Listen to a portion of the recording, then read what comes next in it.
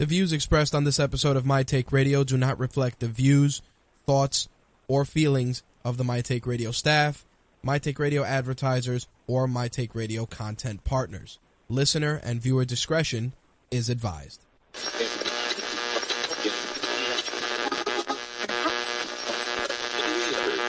This coverage is live and uncensored, so if you have any small children present, you may want to have them leave the room.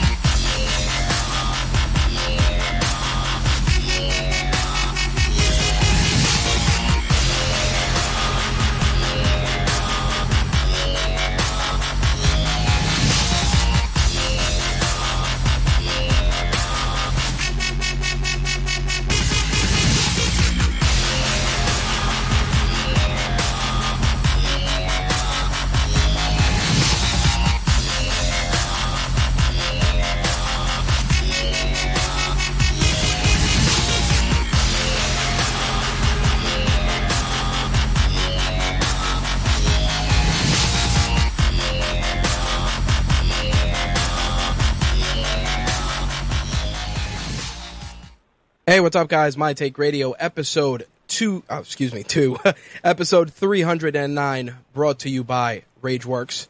Our call-in number 347-324-3541. Again, our call-in number 347-324-3541. If this is your first time tuning in to My Take Radio is a variety show covering mixed martial arts, professional wrestling, gaming, and entertainment. Our MMA and wrestling editions air every Wednesday at 11 p.m. Eastern, 8 p.m. Pacific, and our gaming and entertainment editions of the show air every Thursday at 11 p.m. Eastern, 8 p.m. Pacific. Except today, of course, we had a little bit of a late start time. Things ran a little late, off air, and rather than sacrifice a show for this week, I figured we'd start a little later and get a show out there for you guys. A couple of things before we get into tonight's topics. Some housekeeping, got to get out of the way. Yesterday, during our MMA and wrestling edition of the show, we tested a brand new chat room, which seemed to be working pretty well. A couple of people shared their opinions on it. I appreciate those of you that tested it out and reached out to me. Not definitely a chat room that we are testing on a trial basis. The intention is to work with it this week and possibly try another chat application next week. Nonetheless, we did want to try and give you guys an alternative to the usual chat room that we have, the IRC chat that we use on GFQ. Now, of course, you can still watch live shows on mtrlive.com, gfqlive.tv. Plus, with our new streaming provider, we are streaming, I believe, to Twitch, StreamUp, and a couple of other providers as well. I believe Vaughn Live is on that list. In any case, for those of you that want to participate in tonight's show, as I said at the start of the broadcast, you can call in 347-324-3541 or head over to mtrlive.com. You can participate in the chat there, watch the live video stream, and also listen to the high-quality audio stream provided by Mixlr. For those of you that want to access the show via your mobile devices, there's a couple of ways you can do that.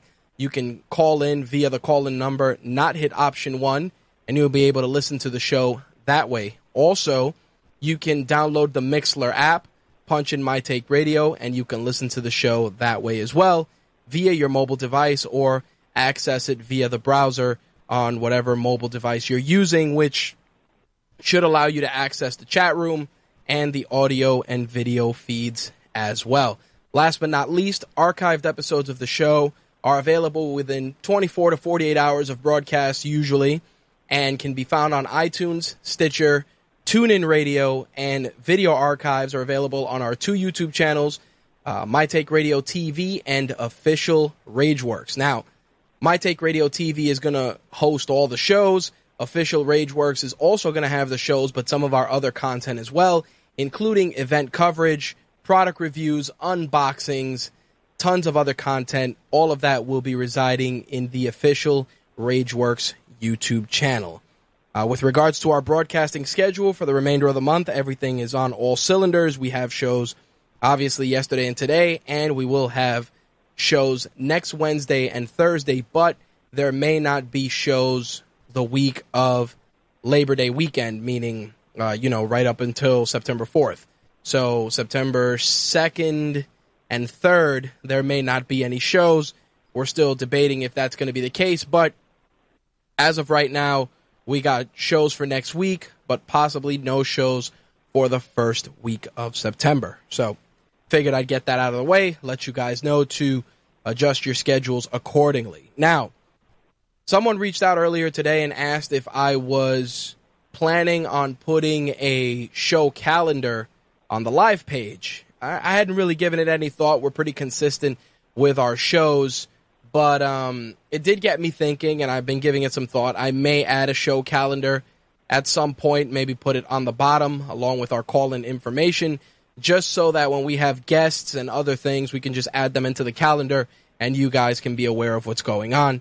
I appreciate that input, and something definitely to consider. I didn't really give it any thought. Like I said, we have a pretty good broadcast schedule and we're pretty active socially, so we're usually able to get out our information rather quickly. Now, with regards to our social presence, I mentioned on air last night during our MMA and wrestling show that we will be merging the Facebook fan pages for My Take Radio with RageWorks.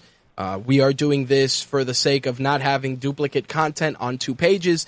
Not only that, but all of our content with regards to My Take Radio does reside on RageWorks, so there's no necessity to have everything segregated to that degree. Not only that, but many of you are fans of both pages and are receiving our content twice, and that's not fair to you guys to have the timeline clogged up with so much information that you don't need. So, with that said, by next Wednesday, the merger should be complete according to Facebook, and there will be one Facebook page which will house everything, and that is facebook.com/official RageWorks. Now, we will continue to maintain our two Twitter accounts for obvious reasons, and our Google Plus presence will remain as is for now. But Facebook definitely needed to be unified.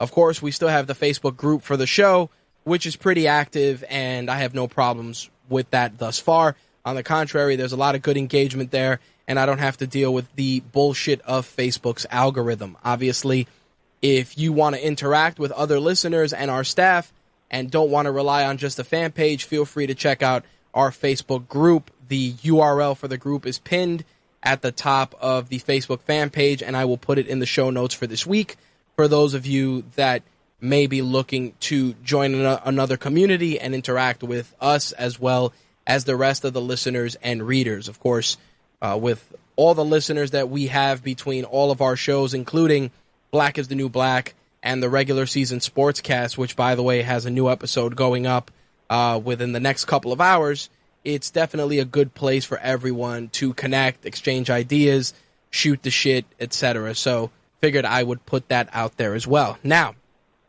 with regards to tonight's topics, we got a fair amount of gaming news this week, a ton of entertainment news that I wanted to get into. But before I get into that, I did want to kind of have a slight monologue for this week, and it involves a situation that happened earlier today with our friends at 2K. Now, you guys know that 2K puts out WWE 2K16, the Supercard game, all those titles, the 2K series basketball games, and we received some assets from them for the brand new Supercard game, which we were going to address during tonight's broadcast. And come to find out that an event was being held today here in New York City for the launch of WWE 2K16, as well as WWE Supercard. And of course, with SummerSlam and NXT and everything else going on, a lot of people were there to cover it. And we didn't know anything about it.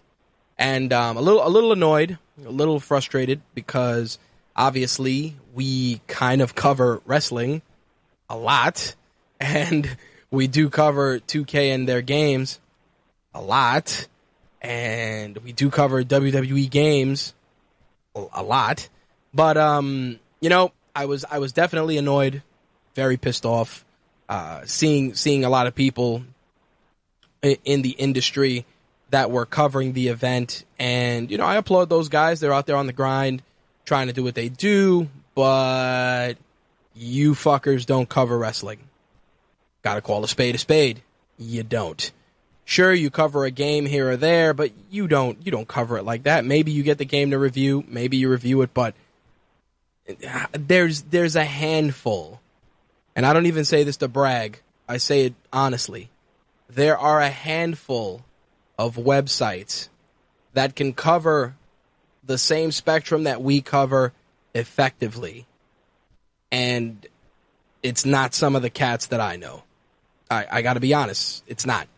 You got to look at some of the other companies that are out there that are kind of dipping their toes in the pool. There's a select handful of companies, and the fact is that I see it, and it, like I said, I was frustrated, especially because we just got the assets from 2K for the Supercard game this morning, and seeing that really, like I said, just irritated me to no end. But for those that actually genuinely do what we do, props to them. Good luck.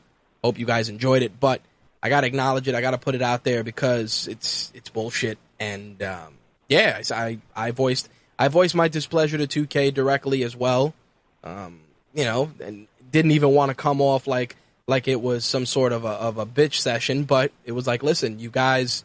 One hand washes the other, both hands wash the face. It's like, you send us content, we share it with our audience, you guys get more eyes on whatever it is that you're promoting, we get to give you guys content, everybody wins. But for you to send us some stuff and know that we're based out of New York City and not even say, hey, we got this event, blah, blah, blah, you guys should come through, here's the details, nothing. But immediately it's like, oh yeah, here's our stuff. Share it with your readers and your listeners and your viewers or whatever the case may be. Just it felt very one-sided, and I had to acknowledge that to a degree. And like I said, it's not.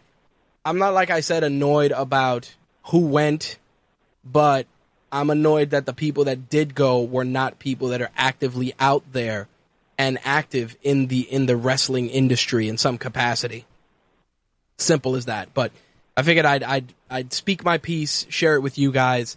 I know there's some of you guys that are trying to get your podcasts up and running, that are getting your websites up and running, and I know a few of you have reached out to me, especially this week, with different questions, different inquiries, different, just looking for guidance. And I'm going to tell the listening audience the same thing I told many of you, which is keep your original voice, stay true to who you are, and the shit will happen.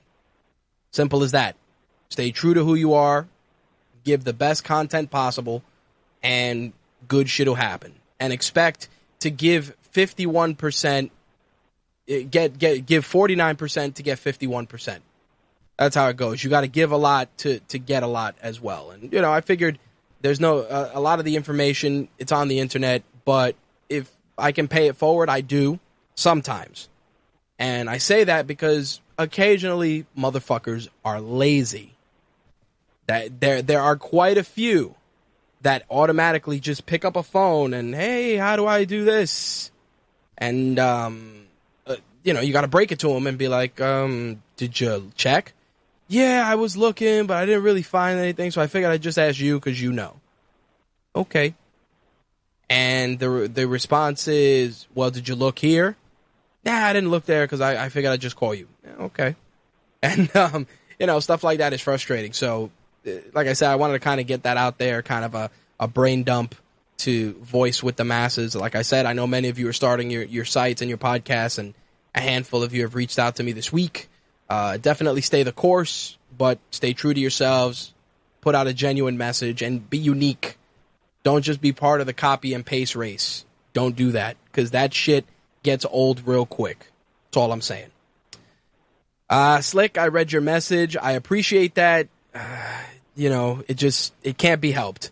Hopefully it'll pick up. Do me a solid if you can.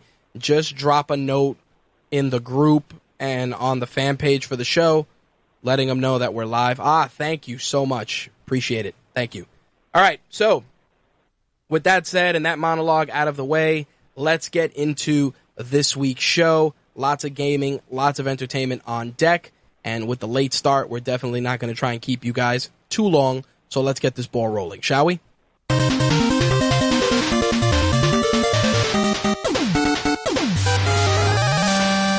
All right, so I want to start with a very, very, very interesting and highly debated piece of news. This involves the brand new Batman game, and as many of you know, the game is getting lots of DLC that is trickling out.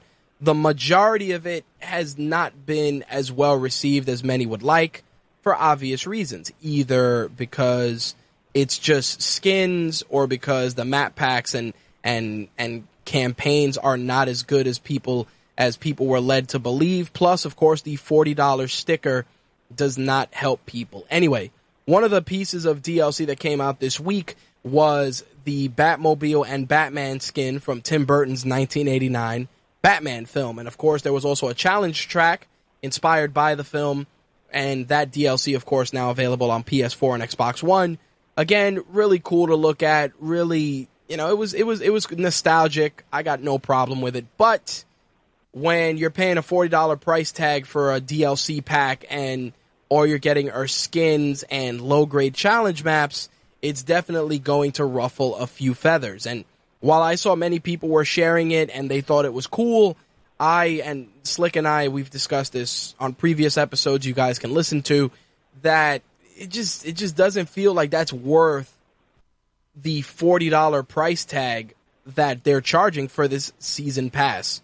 I just don't buy it. I mean, honestly, and I've said this before, the inevitable Game of the Year edition is going to happen.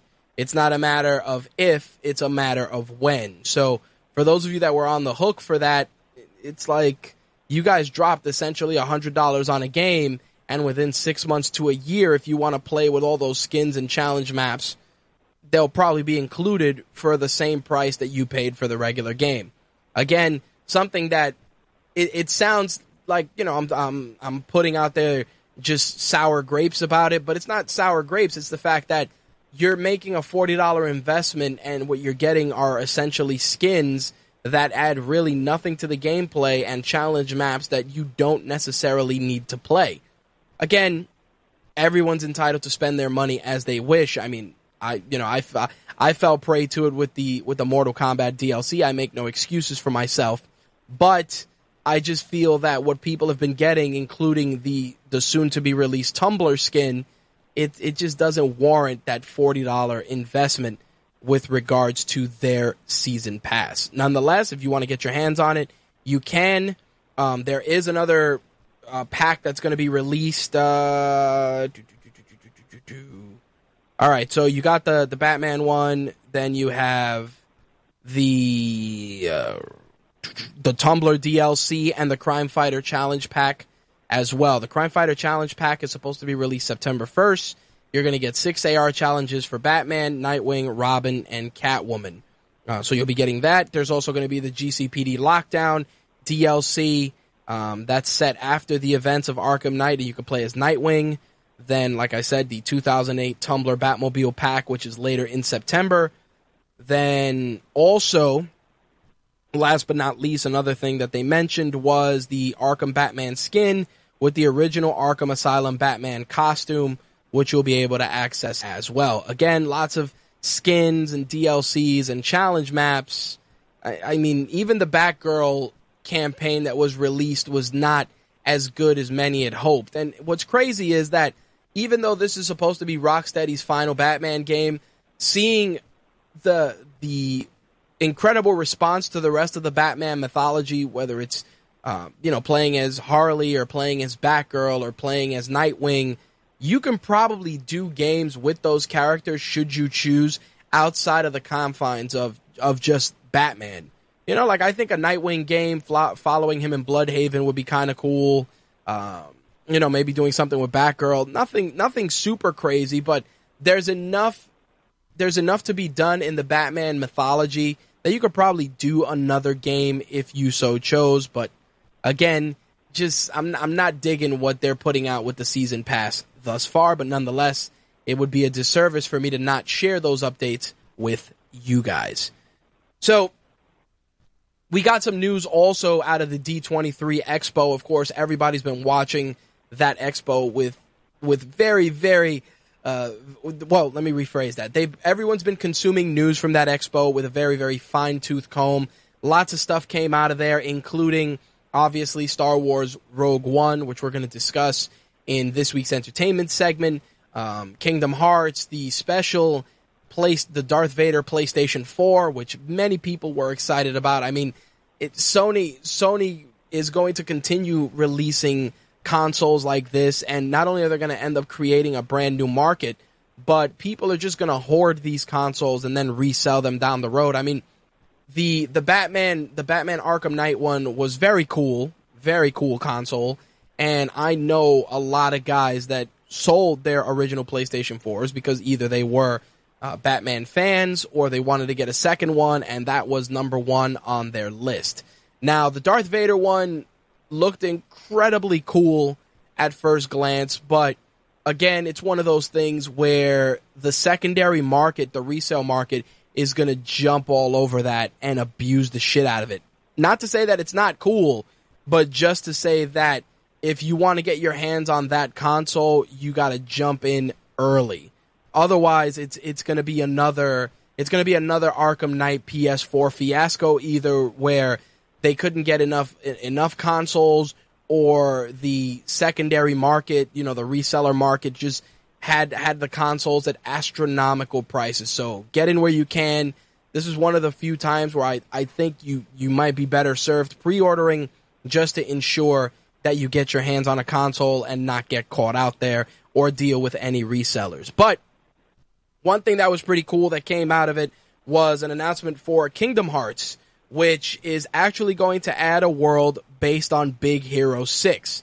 Now, the thing about this is not so much that they're adding a world based on Big Hero 6, but the fact that they're using the villain from the game to control the Baymax body that was left in the portal after the film. Now, if you guys remember or have seen Big Hero 6, you know that Baymax sacrificed himself to save Hero, and the chip that made Baymax who he was given to Hero, was inside the glove that saved Hero's life, that was used to save Hero's life, and of course he created a new Baymax. Now, because of that, I like where they're going, that they're using the other Baymax body that was left in the portal, a little bit of story continuity, very, very cool. I like that. I like where Square Enix and Disney are going with it, and who knows, maybe that'll carry over in some capacity to the rumored sequel regarding that abandoned Baymax body. Nonetheless, it's really cool that they're doing that. Xbox One, PlayStation 4 will be getting this brand new Kingdom Hearts game. No release date was announced at the D23 Expo. Nonetheless, Kingdom Hearts has been incredibly successful, so I am going to be watching this bit of news with much interest. Once I get a release date for you guys, of course, keep it locked here, and I will make sure to get you that information. Now, on the WWE 2K16 side, if you guys saw our latest post on RageWorks.net, you'll know that a brand new set of superstars was announced for the game, including Adam Rose, Bo Dallas, Brie Bella, Brock Lesnar, Goldust, Heath Slater, Hideo Itami, Jack Swagger, Kevin Owens, Adrian Neville, Nikki Bella, Ric Flair, Sami Zayn, Roman Reigns, Stardust, Sting, Tyler Breeze, The Ultimate Warrior, and Zack Ryder. Now, a couple of things which I thought were very, very cool was the increased presence of NXT superstars such as, Tyler Breeze, Sami Zayn, Hideo Itami. I think that including those superstars in there was a smart move. It allows them to not only pad the roster with some other superstars, but eliminates the necessity to have to create these superstars online. I mean, Hideo Itami was one character that everybody was going to create immediately, and now having him in game is definitely very, very cool. Now, Adrian Neville, of course, on the main roster, Kevin Owens on the main roster, the inclusion of veterans like Ric Flair, Sting, and, of course, the Ultimate Warrior is a no-brainer at this point, and I think is a solid way to get those legends some extra screen time. I mean, during the promotion of this game, we know that we're going to see Ric Flair, we know we're going to see Sting, just because including them in the game it adds more layers, it adds more replayability. I mean, who doesn't want to play as Sting? Who doesn't want to have the fantasy matchup between Sting and The Undertaker, which I'm sure we will get in the real world? I have my doubts, but I think it will happen eventually nonetheless, including them both in game. I mean, they did it last year with 2K15, this year with 2K16, with the improved graphics, the next gen, the really, really, really well done animations and new control scheme make it a game at least worth checking out. And again, given the monologue I had earlier with my issues with 2K, that doesn't take away from the fact that I like what I'm seeing. I think that the improved graphics and just utilizing the hardware to a much greater potential this time around is going to lead to a better game. How good, it remains to be seen, but thus far, it does look incredibly promising.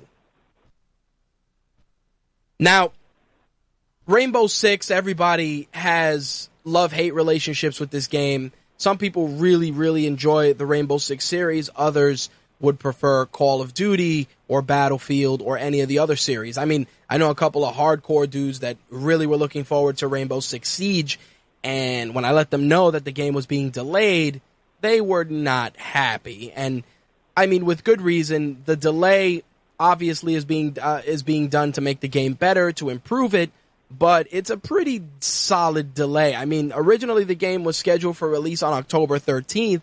Now the game was pushed all the way to December 1st. Now, many people are going to look at it and be like, hey, it's not too bad. But what happens is, during the holiday season, and some of you may agree or disagree with this, during the holiday season, there's such an influx of other games being sold that a lot of new titles, unless they're priced in that, Black Friday, Cyber Monday, holiday deal niche, they just sit there. That's what ends up happening. Like, when we've talked about MPD numbers in December for the month of November, unexpected games just show up because the price points end up being so attractive that people that may have been on the fence at one point automatically jump in the pool because you can't ignore the pricing. I mean, games that are on people's radar that came out 2 or 3 weeks before, all of a sudden they're $25, $30.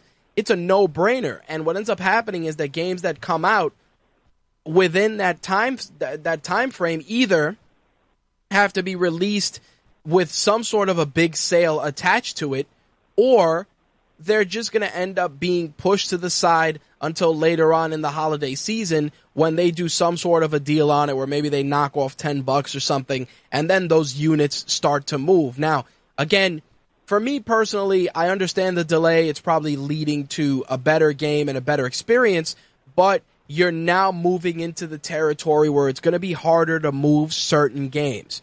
I say it before, and I've said it before, and I'll say it again. Once Thanksgiving comes around, any game that's released after Thanksgiving throughout the month of December is going to be in for a very, very uphill climb. Now, obviously, a case could be made for games like Gears of War or a new Halo or any of those other games, but if you've noticed, the majority of the time those games are released at least 2 weeks before Thanksgiving or a week before.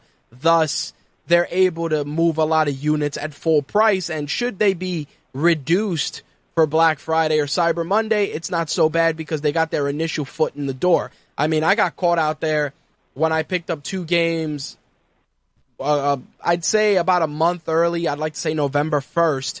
And when the ads started being leaked out for Black Friday and Cyber Monday, I had issues trying to get those games price matched because, a lot of people just don't want to commit to price matching games, especially if you have the ads in advance. Now, not to say that I was successful, because I wasn't, but what I ended up doing was any games that I wanted that were out in that period, as soon as people started leaking Black Friday circulars, I started taking notes of what the hell I wanted to buy. It's fucked up, but you got to do that nowadays, because what happens is the volume of sales is so big now that between Amazon, Target, Walmart, Best Buy, and other small retailers, Newegg, internet retailers and big box retailers, the amount of stuff that goes on sale, you got to have a very, very keen eye. So with that said, if you are picking up Rainbow Six Siege, do your homework, see if there's anything that's discussed pre-Black Friday with regards to the game, and then plan accordingly. I don't want to see you guys get taken to the cleaners if you guys can save a couple of bucks. But either way, if you have been looking forward to Rainbow Six Siege, change that date on your calendar from October 13th to December 1st. In some other Disney news, this came out of the D23 Expo as well. Disney Infinity 3.0 is going to be adding a lot more Star Wars to its lineup. They're going to be releasing a brand new playset called Twilight of the Republic, which is set in the Star Wars prequel timeline. You're going to get Anakin Skywalker, Ahsoka Tano, and a couple of other characters as well. You're also going to be getting a third playset based on the Force Awakens series, and a second playset, which is Rise Against the Empire, which is going to have a couple of different figures for that set. And then, of course, there is going to be a playset based on Star Wars The Force Awakens. That will include Luke Skywalker, Princess Leia, Han Solo, Chewbacca.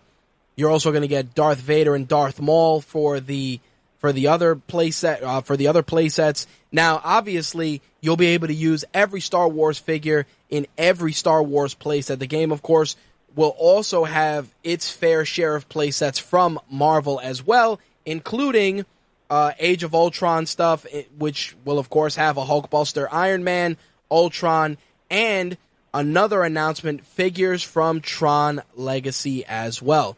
For those of you that are keeping an eye out for Disney Infinity, the game does hit stores on... the game will be released on August 30th on PS4, Xbox One, PC, Wii U, PlayStation 3, 360, iOS, and Android. So, if you are looking forward to picking that up, the release date is August 30th as of today's show. Of course, that may change, but they're usually pretty good with their release dates. So mark down August 30th for now, and if it changes, I'll make sure to let you guys know. Now, one thing that's been making a lot of news the last couple of hours, particularly earlier today, was the Call of Duty Black Ops 3 beta. Now, that beta is open as of right now. It is a multiplayer beta that is available to be played until August 23rd. On the PlayStation 4, it's going to be available to play on Xbox One and PC on August 26th. Now, there are beta codes that are being thrown around there. I'm hoping to get some to share with you guys. No promises. But if you can get your hands on a beta code, definitely do so. I've heard good things. I've seen a lot of stuff on Twitch so far that looks pretty promising. I mean, I'm not the biggest Call of Duty fan. I'm not. But I have a soft spot for the Black Ops series. I did like the story for Black Ops 2. And that's pretty much what I played. I played the single-player campaign, didn't really do multiplayer, albeit, I did once pop in there at the recommendation of someone, but it wasn't something where I was going to be glued to the game like so many others. Hell, I know guys that they don't even touch the campaign and jump right into multiplayer.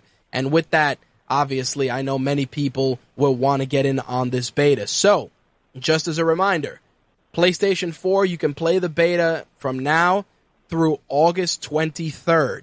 Now, if you want to get in on that beta on Xbox One and PC, August 26th is the date. So, August 23rd is this Sunday. You'll be able to play the beta and then starting Wednesday, August 26th, you'll be able to play the beta on Xbox One and PC. Make a note, guys, because I know many of you will definitely want to get in on that beta. And, of course, the game hits shelves November 6th. Now, Slick shared a very cool trailer in the Rageworks group earlier today, and that was that we will be getting a Lego Scooby-Doo game. Now, if any character would benefit from a Lego version, it would be Scooby-Doo. And the reason I say that is because the Lego games are just guilty pleasures and a lot of fun. And when I saw Slick share it in the group, I said to myself, it's another Lego game. And I watched it. I was like, wow, this looks pretty fun. I'd probably play this if I could for a brief amount of time. Oh yeah, correction. Let me rephrase that. Scooby-Doo is part of Lego Dimensions, as is Ghostbusters. Sorry about that, Slick. I misspoke. Nonetheless, it made me inclined to want to pick up the game just because it seems like a character tailor-made for the Lego universe, much like the Ghostbusters characters are. Again, the Lego games have always been guilty pleasures, and they're usually quite fun. I mean, our very own Slick can tell you he's played a lot of different Lego games, and every time that I have spoken to him about it, he's always had nothing but positive things to say. So if you're a fan of Scooby-Doo, or Ghostbusters for that matter, be on the lookout for that. Of course, Lego Dimensions is including characters not only from Scooby-Doo and Ghostbusters, but also The Simpsons, Doctor Who, Portal, Jurassic World, Midway Arcade, DC Comics, Lord of the Rings, the Lego Movie, The Wizard of Oz, Ninjago, Back to the Future. The release date for the game is September 27th, and it will be available on the following consoles: Xbox One, 360, PS4, PS3, and as crazy as it sounds, the Nintendo Wii U is getting a little bit of Lego love as well. So if you do want to pick up the game, you have a plethora of consoles to choose from. All right, so with that, last two things I wanted to share with you guys is if you're on the fence about picking up a DS for anyone in your household, keep your wallet close by because they are dropping the price of the 2DS. It's going to go down from $129 to $99. Now, a couple of those models that are going to be released during the price drop will come bundled with Mario Kart 7 at no extra charge. Now, if you guys remember, the 2DS came out in, I believe it was October of 2013, maybe September 2013. I want to say October because that month jumps out for some reason. In any case, they released it to coincide with the release of Pokemon X and Y. That I do remember.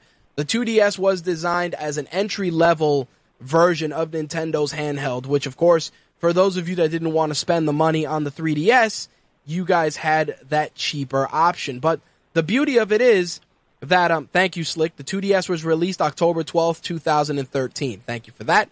The 2DS price drop, of course, well before the holiday season, but there are so many notable DS titles that you're going to want to pick up that $99 price tag definitely makes it very, very attractive, especially with school soon getting back in session. Now, some of the games that you can check out this fall, of course, Legend of Zelda Triforce Heroes, Yokai Watch in November. What else do we got? Ton of games that are already available on the 3DS that you can play on the 2DS. The thing that jumps out for me, and as someone who has bought numerous DS and Game Boy consoles for my sister in my house, is the fact that these systems are quite durable. They take a beating. The 2DS itself, you look at it, you're like, wow, this is a pretty decent-sized system. But if you're looking to get a younger kid into gaming and don't want to deal with the big price tag of the 3DS, then, the $99 price tag is definitely an attractive option.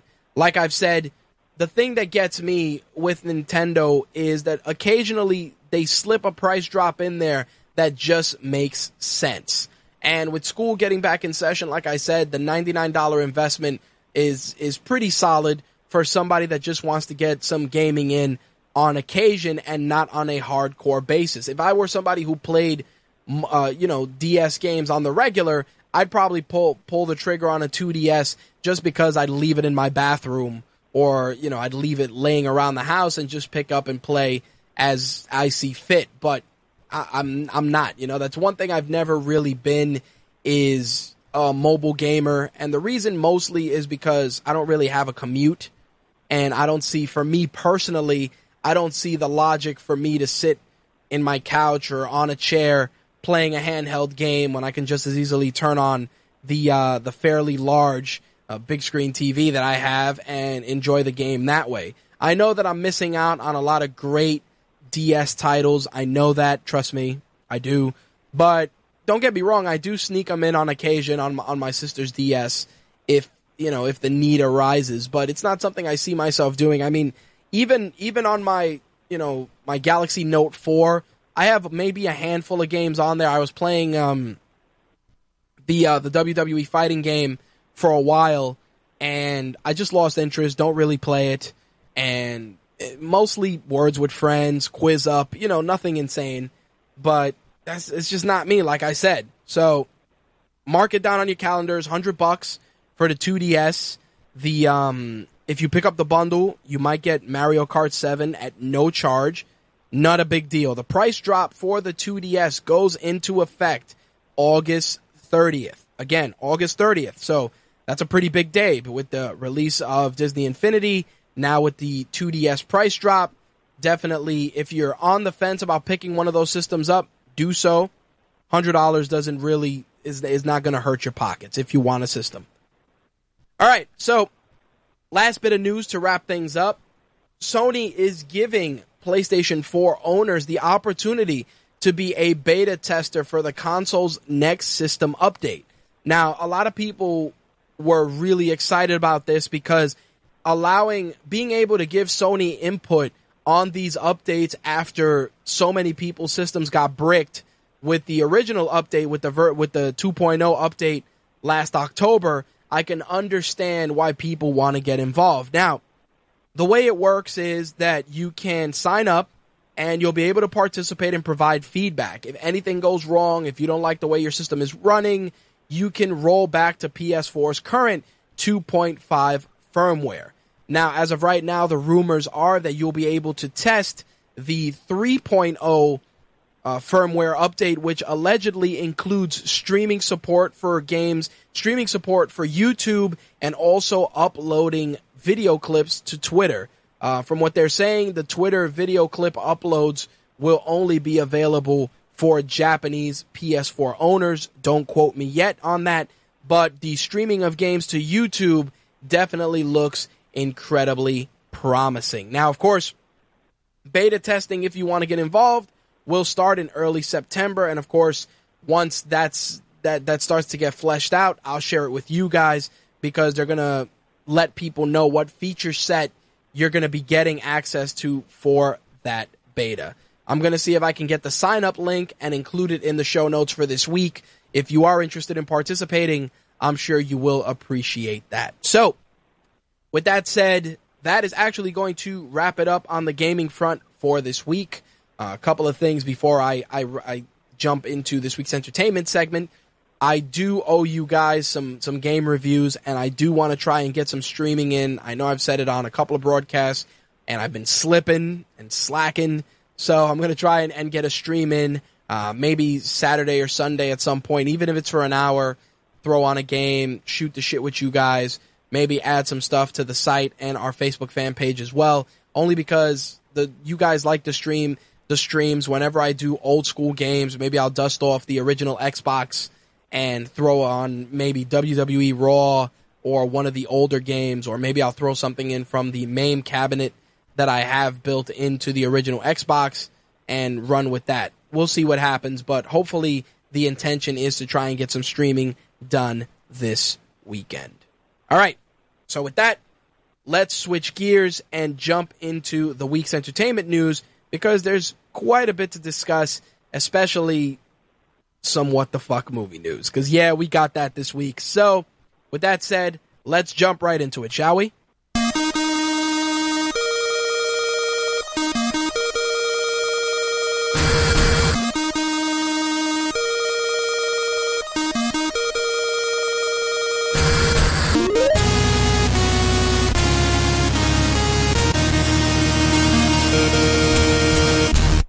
Alright, so I might as well get the ball rolling with some what the fuck movie news first, because I know some of you guys are going to listen to this and ask yourselves, why is this happening? Well, you guys know Dolph Lundgren. You guys have seen him in Rocky IV, The Expendables. Rocky IV. Yep, Rocky IV, because 3 was with Mr. T, 4 was with Ivan Drago. That's right. Getting a little old, so I gotta try and remember all this stuff. Anyway, so you guys know he's been doing The Expendables and a couple of made-for-TV, straight-to-DVD action flicks. But what I never imagined was that I would read that Dolph Lundgren is doing a straight-to-video sequel of Kindergarten Cop. I kid you not. Kindergarten Cop is getting a sequel. It is going to have Dolph Lundgren pretty much playing the same fish-out-of-water police officer that Arnold Schwarzenegger played, albeit slightly different, of course. Not as insane as John Kimball, but definitely on that same level. Of course, people were talking about this quite a bit on social media, and they were just as tripped up about it as I was, because I saw that and I'm like, really? That's what we're doing? A sequel to a movie that was decent at best but had quite a cult following? It's insanity on so many levels. I mean, Dolph Lundgren has been doing movies doing straight to DVD movies for the longest time. He's done movies with a who's who of other action stars, and guys, and of course the mainstream stuff with The Expendables. So to see him now doing a sequel to a movie that nobody in their right mind would even worry about at this point is insane. But if you are interested in it, once I get a release date or when it's available on Netflix or streaming, you guys can check it out as well. I see you in the chat, Dark Helmet. No idea why that's the case.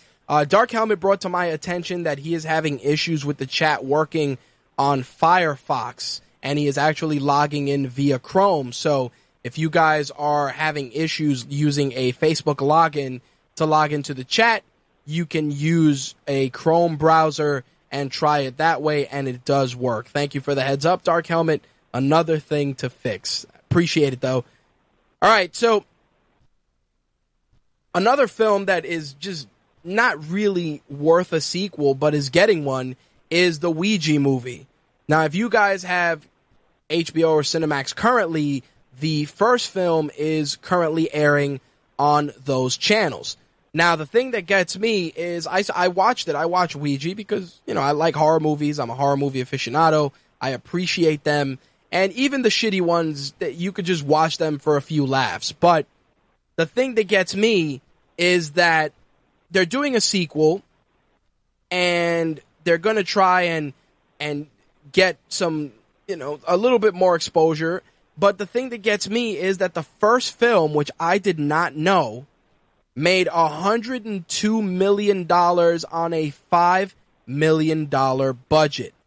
Oculus, which also, the reason I'm mentioning Oculus is because the actress, one of the actresses from Oculus will be the lead in Ouija 2, is the fact that Oculus made $44 million on a $5 million budget. Now, Ouija wasn't a great movie by any stretch. It had a couple of good jump scares, which were passable, but as an overall horror movie, it was something that I felt has been done countless times. So, again, you're not really reinventing the wheel. Now, Oculus was touted as this amazing horror movie, and we went to the theater, we watched it. You can actually find our review on Rageworks that we brought over from My Take Radio. And the fact is, that movie was shit. Oculus was fucking awful. How that movie made $44 million is amazing.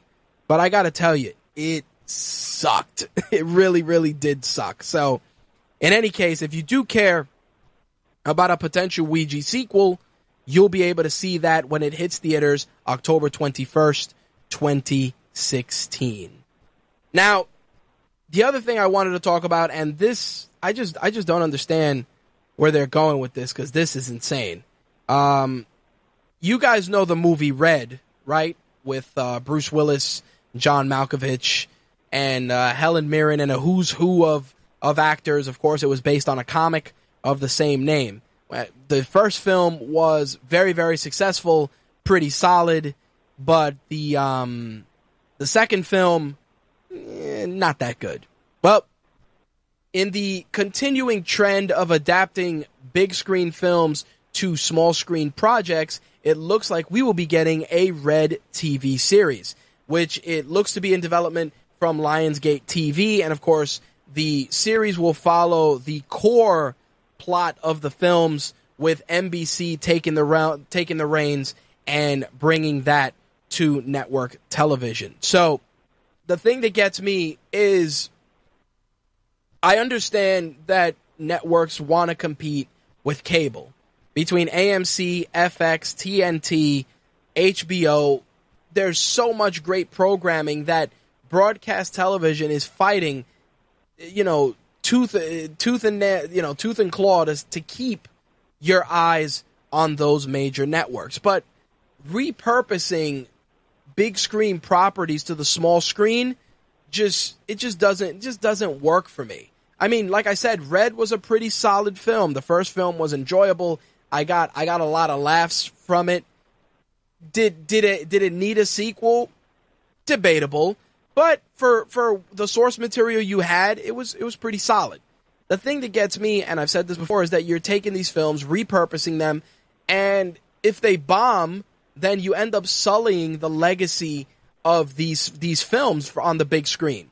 It's happening with Red. They're doing it with Training Day, which I mentioned last week. They're doing it with The Minority Report. Again, I understand that you're trying to have compelling programming to keep broadcast television audiences tuned in and not lose them to cable, but repurposing films for that is I just feel that it's a waste of time, in my opinion. Now, as I mentioned during our gaming segment, during the D23 Expo, Star Wars Rogue One was announced. Now, Star Wars Rogue One originally was considered an anthology title, but they ended up clearing that up, and it is instead a Star Wars story. The Star Wars Rogue One film will be taking place before the events of Star Wars A New Hope. And it's going to go into some familiar territory in some respects, but it's going to be a completely new story. Now, the thing about this, aside from the direction that they're going and the fact that it's a prequel to A New Hope, but exists in the Star Wars universe, is the fact that they have a really, really solid cast on paper. You got Felicity Jones, Diego Luna, Donnie Yen, one of my favorite actors, Mads Mikkelsen, Ben Mendelsohn, who many of you may have seen in Bloodline or Mississippi Grind. He was also in the film Black Sea with Jude Law that I reviewed not too long ago. He is also in the film.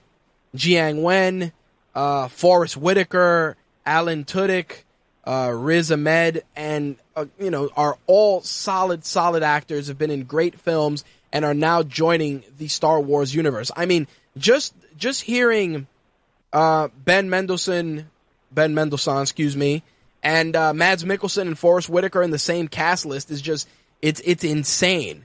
I'm really pumped for it. This film is going to be directed by Gareth Edwards, and again, it is a prequel, and I'm curious to see what they're going to do and how they're going to go into the Star Wars mythology. I mean, right now Disney is really trying to carve out this niche and solidify Star Wars as the number one premier science fiction franchise. Obviously, those of you that enjoy Star Trek are going to, or may disagree, but Disney is definitely throwing everything they can at the Star Wars universe to create something engaging for all audiences. Me personally, I like Star Wars, I like Star Trek, I like them for different reasons. Star Wars was something that I came into later on in my childhood, and Star Trek was just something that I ended up becoming a fan of it because it used to play in the background occasionally in my house. They give the old episodes with William Shatner, and then as I got older, they'd have Next Generation playing in the background, and I'd occasionally tune in. I ended up liking the characters, the Borg, for some reason, and I kind of got sucked in a little bit. into Star Trek The Next Generation. Then I checked out Enterprise for a little bit. I mean, Deep Space Nine. The thing is that each universe has really, really awesome stories that can be told. But like anything else, it's a question of actors, storylines, and just trying to get it together in such a way that it works. Now, if you guys remember, when they did the new Star Wars trilogy with young Anakin and, Hayden Christensen being a whiny bitch, everybody really, really started to dislike the series because they felt that it tarnished the legacy that the other three films had already established. But what got me was I watched the films not too long ago, and the first thing is that they do not age well. If you watch at least The Phantom Menace, if you watch The Phantom Menace on Blu-ray, you're going to see that they just do not age as well as they should. Now, the thing that gets me with that is that some people are going to say, yeah, but the digital effects at that time, blah, blah, blah. But the fact is, it just didn't age well. Another film that I watched recently in HD on Blu-ray that just didn't age well was The First Matrix. That's not to say that it's not enjoyable. It's just that you could see a lot of the digital effects a lot more clearly. Now, the thing with me for the Star Wars prequels that really troubled me was just the fact that they went into like this completely other direction and introduced some characters like Jar Jar Binks, which everybody hated, and the origin for Anakin Skywalker, while it was cool, you kind of wanted to give more of a fuck about, Qui-Gon in the first one, Obi-Wan in the second one. Like Anakin became such an afterthought because people hated Hayden Christensen. They really did. I mean, in that third film where he's like, Obi-Wan is holding me back, I was like, wow, Darth Vader, you are a bitch. So, I mean, with that said, I'm looking at these new stories being put out in the Star Wars universe very carefully, but I see that they're really picking some solid talent to be involved in these projects. I mean, Force Awakens looks tremendous. All the footage that I've seen just, it makes me feel excited to be part of this. I mean, when I first saw Star Wars in the 80s and 90s, late 80s, early 90s, for me, it was just magic. Like, I watched, I was like, wow, this is, like, I said wow on at least 3 or 4 occasions, or that's awesome on 3 or 4 occasions, because I got sucked into the story, I got sucked into the narrative, and the other 3 films, they just didn't have that, which is fucked up to say, but they just didn't. I mean, I enjoyed them, but they didn't bring that sense of wonder and just sitting there on the edge of your seat with your eyes open, like, holy cow, this is awesome. That I felt with the original trilogy, but seeing the footage for The Force Awakens, I was like, I felt it. I felt that magic there. Maybe it's because you're seeing, Han Solo and Chewie, or the fact that the original cast are involved. Maybe it's that. Maybe it's just that I'm looking for something to hang on to because the other films were passable at best. That's just me. But I think that Force Awakens, Rogue One show incredible promise, especially Force Awakens. Rogue One, from a casting standpoint, definitely has a solid cast on paper to tell a good story. But are people going to be ready to embrace a Star Wars story that takes place before A New Hope, after the sour taste that was left in their mouths with The Phantom Menace and its sequels? We're going to have to wait and see, won't we?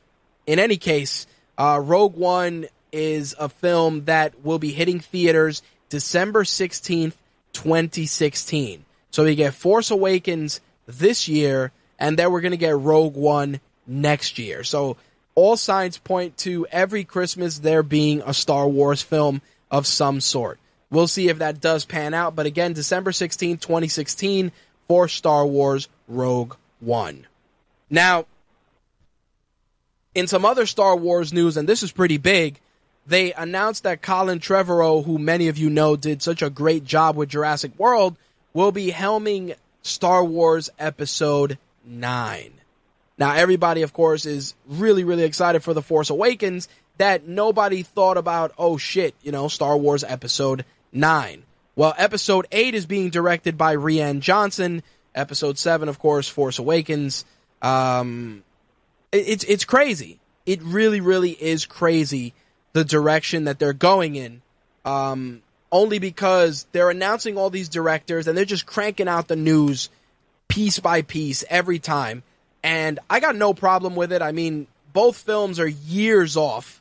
But I think that with regards to the director announcements, Colin Trevorrow, I think, is going to do a solid job. I really liked what he did with Jurassic World. He brought back everything that made Jurassic Park a solid and enjoyable film.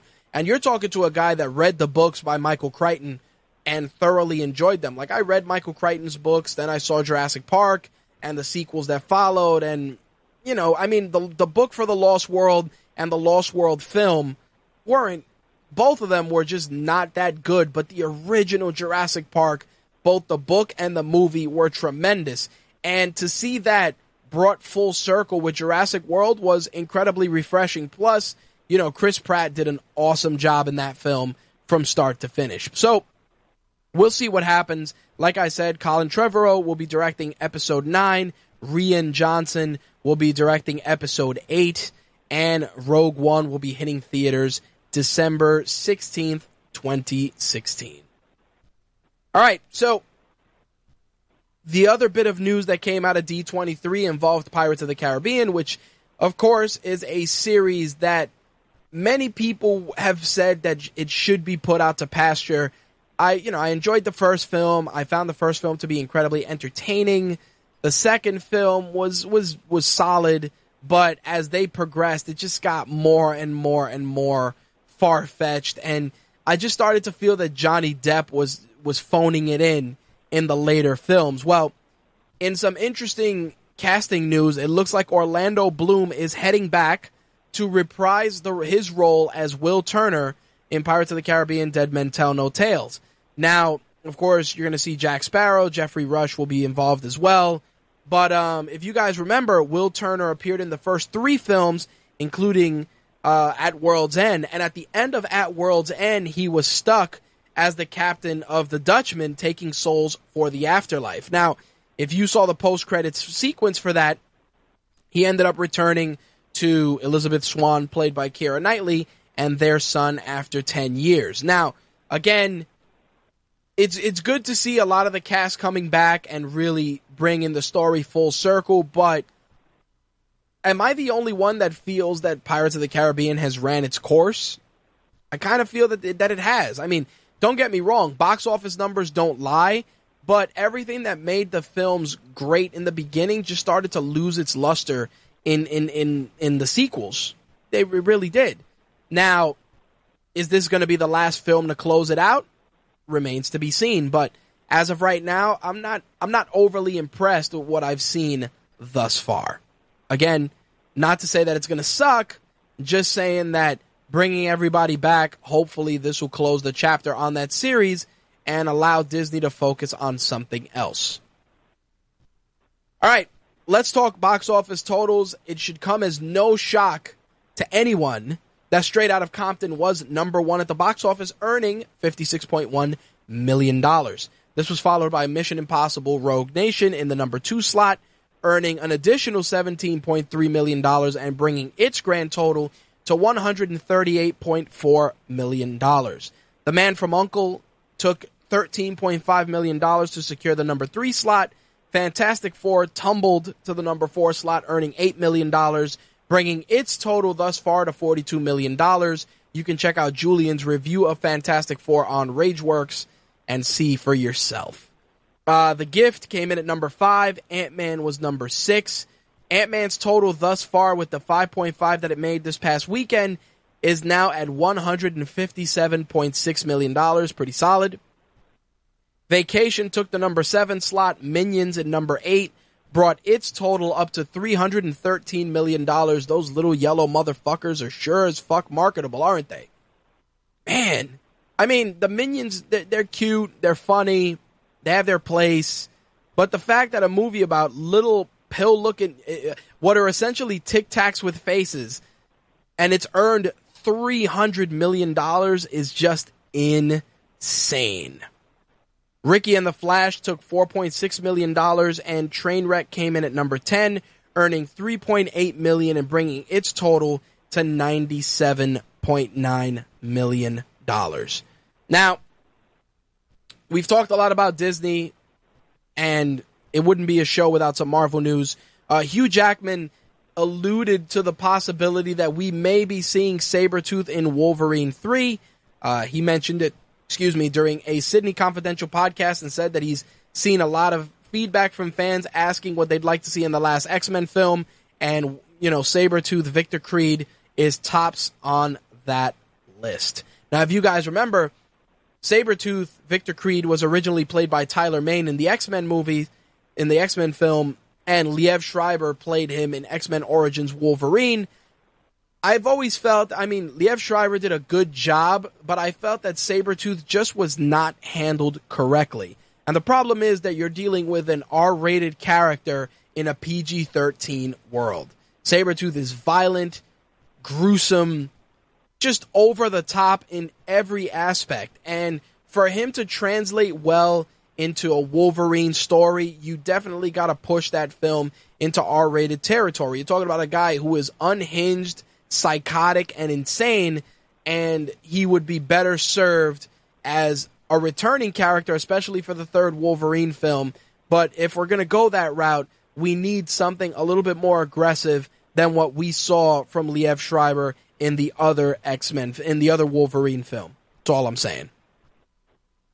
So, Slick and I had a very deep and engaged conversation this afternoon about the campaign that came together after Ronda Rousey did her AMA, and she said that she'd love an opportunity to work with Marvel and possibly play Captain Marvel. Now, hearing that, many artists across the web universe took to their keyboards, their sketchbooks, and whatever other artistic tools were at their disposal, and created plenty of art with Ronda Rousey as Captain Marvel. A lot of artists, Boss Logic, who's a guy that does tremendous work, and countless other artists shared amazing pieces of artwork with Ronda Rousey as Captain Marvel. Now, Ronda, of course, made it a point to share all that artwork because, obviously, she is trying to generate a buzz.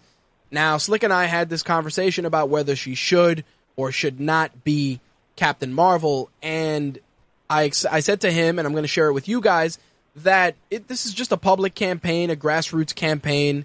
Marvel probably hasn't even given it any thought as to her being involved in anything, but I will say this: she has the physical presence for it. Her fighter background works. It does. As an actress, her roles have been incredibly limited, so I can't form an honest opinion from, her brief work in Expendables 3, her work in Entourage, and the bit part that she had in Fast and Furious.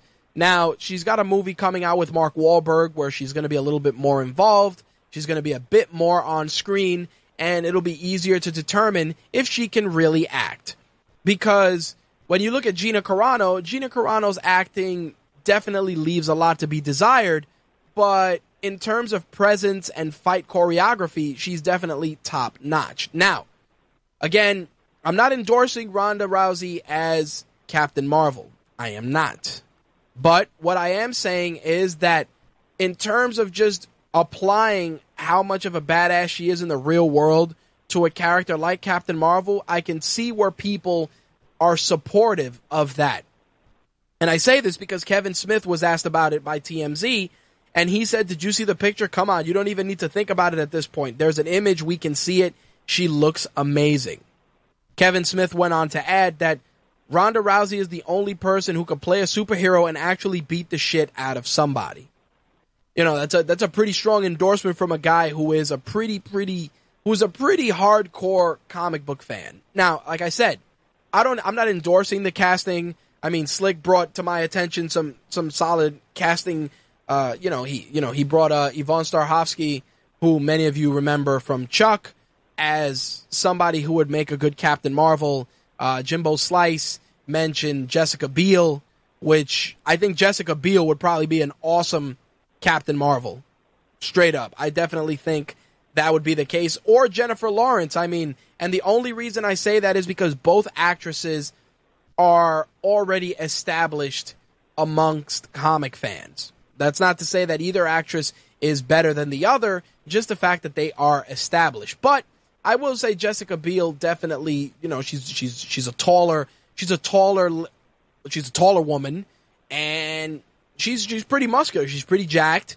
I think she could pull it off. Now the thing is, and this I've said before, you know, I originally said Katie Sackhoff could have pulled it off, and I still kind of stand by that. And the reason I do is because when you look at Marvel films, every actor, aside from Robert Downey Jr., that has been involved in these films, has been an actor that is popular, but not popular where it'll cost you millions upon millions of dollars to request their services.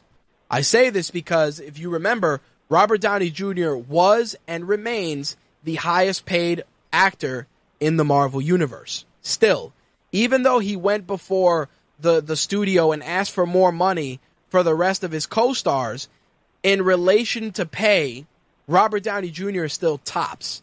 Now, when you look at actresses like Jennifer Lawrence is, you know, she's in high demand as an actress. So you know that for you to lock her down for a couple of films, you know, a standalone Captain Marvel film, couple of Avengers movies, maybe a sequel if it does well, you know you're going to have to shell out a shitload of money. Now, going with what Slick said, you know, Yvonne Strahovski's, again, a recognizable actress, a well-known actress, but not an actress that you got to pay a shit ton of money to. Plus, she probably would be willing to do it. Now, a lot of rumors have been floating around. A lot of rumors have been floating around about Emily Blunt, and Emily Blunt being considered for Captain Marvel. While, again, she's a good actress, a lot of people are taking how she was in Edge of Tomorrow as an indicator that she would work. I feel that Emily Blunt is too dainty still. Even though she was a hard ass in Edge of Tomorrow, I felt she was too dainty to be Captain Marvel. On the contrary, I looked at Emily Blunt and I saw Wasp. I saw Wasp immediately. I didn't see Captain Marvel. Again, that's just me. But nonetheless, it's pretty crazy that Kevin Smith would co-sign to Ronda Rousey being Captain Marvel. It's just crazy to hear that. That's all I'm saying. Dark Helmet says Robert Downey Jr. is in much higher demand. This is true, but that's why Robert Downey Jr. gets a shitload of money, dude. Like, Robert Downey Jr.'s high demand is so crazy that that Marvel can say, you know, we need you for the Avengers. And he's like, yeah, well, I've been kind of thinking I want to take this other project. And Marvel's pretty much like, how much is it going to cost us? And that's pretty much it. Like, Robert Downey Jr., and people won't say this outright, but Robert Downey Jr. is Marvel Studios. He is. And the reason I say that is because if Marvel Studios wouldn't have pulled the trigger with Iron Man and made the money that it made, it would not have got the studio on the map to where everybody wants to work with them. It's true. Robert Downey Jr. was the tip of the spear for that. Yes, you can talk about the Hulk and Edward Norton and all these other Marvel movies, but when it came down to forming Marvel Studios and making it successful, Robert Downey Jr.'s work as Iron Man led the charge for that. Am I saying that had Captain America come out first instead of Iron Man, it wouldn't have been as successful? No, not at all. But I just feel that Robert Downey Jr. just took that role and turned it into something else.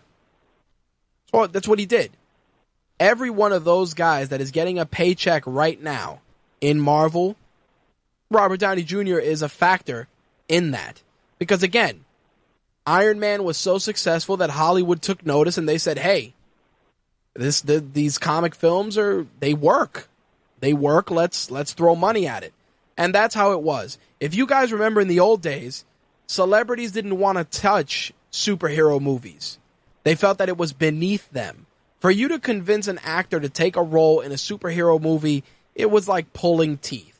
And actors, especially in the old days, they'll say that it was, they were scared about how they were going to be received, et cetera, et cetera, et cetera. Hell, I mean, Michael Keaton himself said that when he said, when they asked him about, Ben Affleck's casting as Batman, he said, he's like, this is one of those things that actors got to deal with, and people don't understand that. And it's true. I'm not going to lie. I wasn't totally enthusiastic about Ben Affleck playing Batman. I was not. I could have given you a laundry list of guys that were not Ben Affleck that I would have liked to have played Batman. He was not even on my radar. And I said that in an article I wrote when the announcement was made. And as crazy as it sounds, I'm still not 100% convinced. But I'll say this. The guy is a tremendous actor and a great director. And this may be his Robert Downey Jr. moment for the DC Universe. I mean, Henry Cavill did a great job as Superman to the point where it made people want to check it out, and it made people want to invest in movies from DC. But I think that if Ben Affleck brings it together the same way Robert Downey Jr. did for Iron Man, it's going to really turn the tide for movies coming from DC.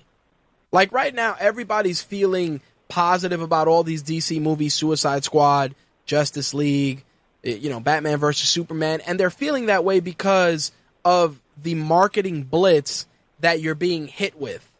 Not so much the fact that actors are really selling you on these roles. I mean, everybody talks about Suicide Squad, and everybody's talking about Margot Robbie and Harley and Jared Leto's Joker, but again, it's just pictures and snippets of film.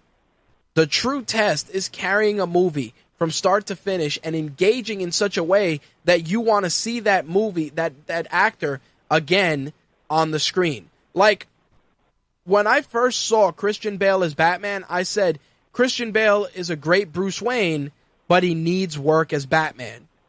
I said it. Wasn't a dig at Christian Bale, it was just the way I felt. Now, obviously, the second film, he really pulled it together, he grew into the role, and it worked. And even the third film was pretty solid. Again, I still stand by the fact that Christian Bale was a better Bruce Wayne than a better Batman. Many of you may disagree with that, but I just felt that he was a better Bruce Wayne, but his Batman needed work. Obviously, everybody's going to crack jokes about the voice, which, why wouldn't you?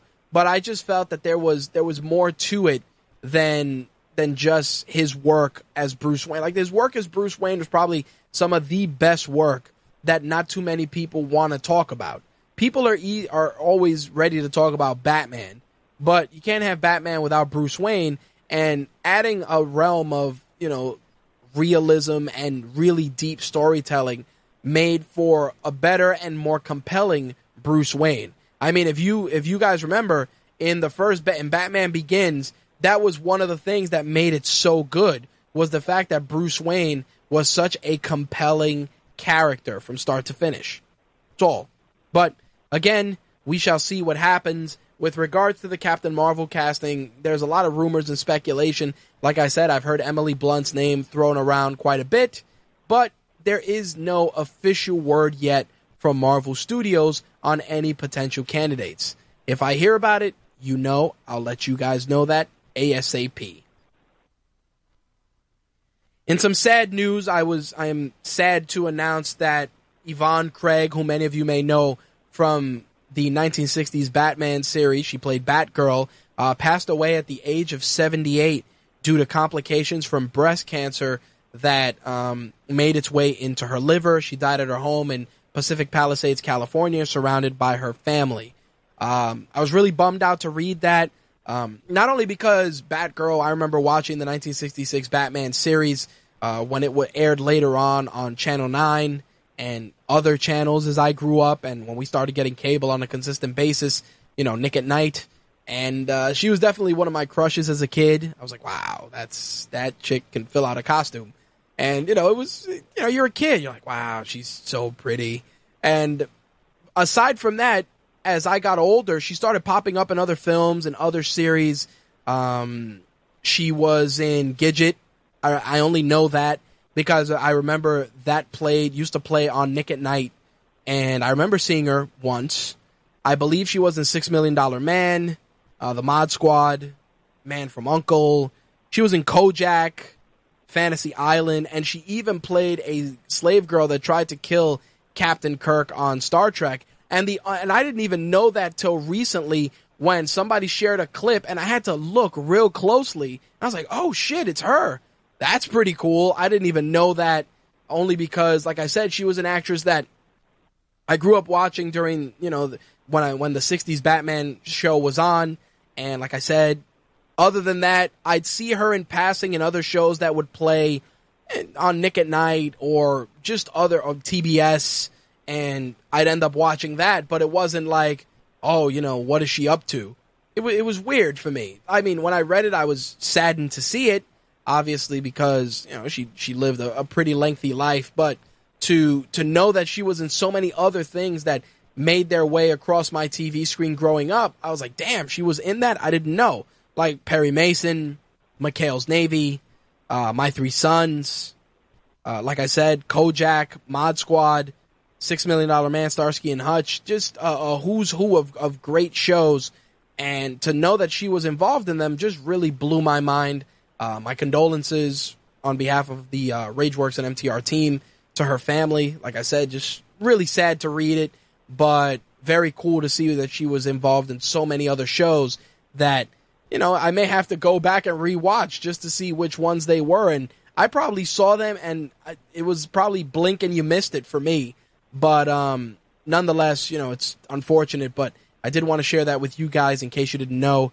The 1960s Batman TV series is available on DVD and Blu-ray, and I believe it does air on, I want to say it's on Netflix. Don't quote me on it, but I know I saw it on a streaming service not too long ago. The 1960 Batman movie, I know, was streaming on Netflix a couple of months back, and I watched that just for the sake of nostalgia, watching everybody get turned into powder, and it was so far-fetched and so silly, but you end up watching it just because it was fun.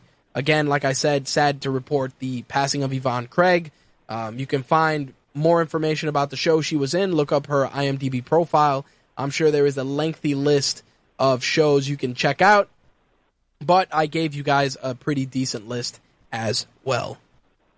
All right, so two things left to wrap up the show for this week.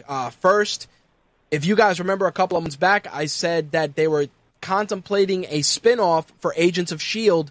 with Mockingbird, played by Adrian Palicki, and Lance Hunter. And originally it was said that the thought for, the intent for that series was to have it air kind of like the way they did Agent Carter, and then they shelved the project, and that was that. Well, looks like ABC is ordering a pilot for Agents of S.H.I.E.L.D.'s Mockingbird and Lance Hunter, and even though they initially passed on it, it looks like they're going to go with it. The title, it looks like, is going to be Marvel's Most Wanted. Of course, this joins Agents of S.H.I.E.L.D. and Agent Carter on the ABC network. Now, I'm curious to see what type of stories and where they're going to go with these characters, not because a spinoff is a bad idea. I just feel that unless this is leading to possibly the Thunderbolts or something of that capacity, I'm a little apprehensive. I mean, I like Adrian Palicki on Agents of S.H.I.E.L.D., and I think Lance Hunter's character is awesome. He has really, really great chemistry with the rest of the cast, but I don't know if both of them can carry an entire, 1 hour show on their own. A little apprehensive, but I'm sure there will be some carryover between Agents of S.H.I.E.L.D. and Agent Carter and any of the other Marvel properties. So I'm going to take a wait and see approach, but I do agree with many people in the sense that it's not a necessary spinoff. It really isn't. If you were going to spin off any character, it would probably be Agent May, only because Agent May's character in the show, there's a lot of great backstory there. Ming-Na Wen is tremendous, and I think you could do a lot more with her as a solo operative, maybe bring her in with Mockingbird and Lance Hunter, maybe turn her into a Marvel character that people may know, kind of move in that direction, but not sure where I stand, like I said, with a Mockingbird and Lance Hunter series. But once we get some more information, definitely we'll share that with you guys. Last but not least, I want to close out with some Dragon Ball Z Resurrection F news. Now, many of you know that I went to the red carpet event along with my colleague Danny from Royal Flush Magazine, and I also reviewed the film, and you can check out that review plus our coverage on RageWorks.net. Now, they are going to be releasing the film once again for a short run, given the success of its previous release, but aside from that, those of you that are anxiously awaiting the film to head to DVD, Blu-ray, and digital, well, I got some news for you guys. If you want to watch the film or pick up the film via digital platforms, you'll be able to pick it up starting October 9th. Retail outlets throughout the United States will be receiving the film on October 20th. Of course, there's going to be 3 versions of the film, because why not, that are currently available for pre-order. 2 of those are going to have over 50 minutes of bonus features. The first one is the Resurrection F Collector's Edition, which includes the 95-minute feature film, over 50 minutes of extras, including a Voice of Dragon Ball Z featurette, some cast interviews, red carpet footage, premium packaging, of course, and you're going to get 4 holographic Frieza Force propaganda postcards. The suggested retail price for the collector's edition is $59.99. Of course, that is going to change as it gets closer to the film's release. Of course, this is the MSRP that they're going to put out first. Dragon Ball Z Resurrection F's Blu-ray and DVD combo will include the film, the 50 minutes of extra footage, and has a suggested retail price of $34.98, which, of course, it's not going to be the case. The DVD version, of course, has the feature film, and the MSRP is $29.98. We all know that when Battle of the Gods came out, the movie, I believe, on Blu-ray and DVD was $17.99, so I wouldn't sweat it. But if you are interested in picking up the film, you are going to have 3 versions to choose from. Of course, the collector's edition, they have some packaging for it, which I'm going to try and share with you guys on RageWorks over the weekend once I get the stuff from Funimation. So once I get that, I'll share it with you guys. You can see the art, the holographic Frieza propaganda cards, and all the other stuff that will be included in the collector's edition. All right, so with that, that is actually going to wrap up tonight's show. It was a pretty short one this week. So with that said, I've given you my take on gaming and entertainment, so I definitely want to hear yours. Feel free to reach out via social media on Twitter at MyTakeRadio or at Rage_Works. If you're on Facebook, feel free to reach out to us via our Facebook fan page, facebook.com/official RageWorks. And you can find the link to our Facebook group, interact with other readers and listeners and hosts and writers from RageWorks and My Take Radio via our RageWorks group. With regards to archived episodes of the show, you can find us on iTunes, Stitcher, and TuneIn Radio. Shows are usually updated within 24 to 48 hours of airing. As for video versions, you can find it on 2 YouTube channels. It's Official RageWorks and My Take Radio TV. But if you want the best experience, pick up the official My Take Radio app. It is available for $1.99 for Android, iOS, and Windows devices. Gives you access to 96K stereo audio, mobile wallpapers, and exclusive content, including MTR Behind the Mic, MTR Beyond the Mic, and the Minority Film Report. Best of all, you guys get access to that before the general public does. So, again, $1.99. Android, you can find it in the Amazon Marketplace. iOS, you're heading to iTunes, of course.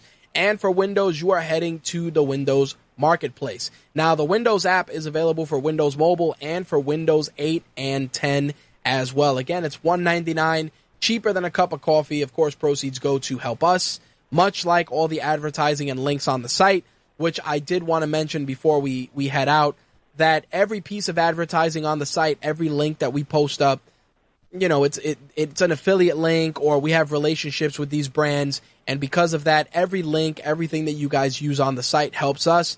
It allows us to make improvements to the show and continue to give you guys the best quality show we can give you. Now, of course, as I mentioned, I do want to revisit Patreon, and I've said it 1,000 times, but again, I'm just apprehensive about putting that out there again and just not being successful.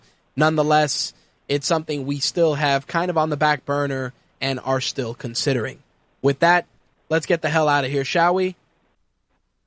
See you guys next Wednesday at 11 p.m. Eastern, 8 p.m. Pacific. Again, thank you guys for tuning in. Peace. I'm rich, biatch! That's all, folks.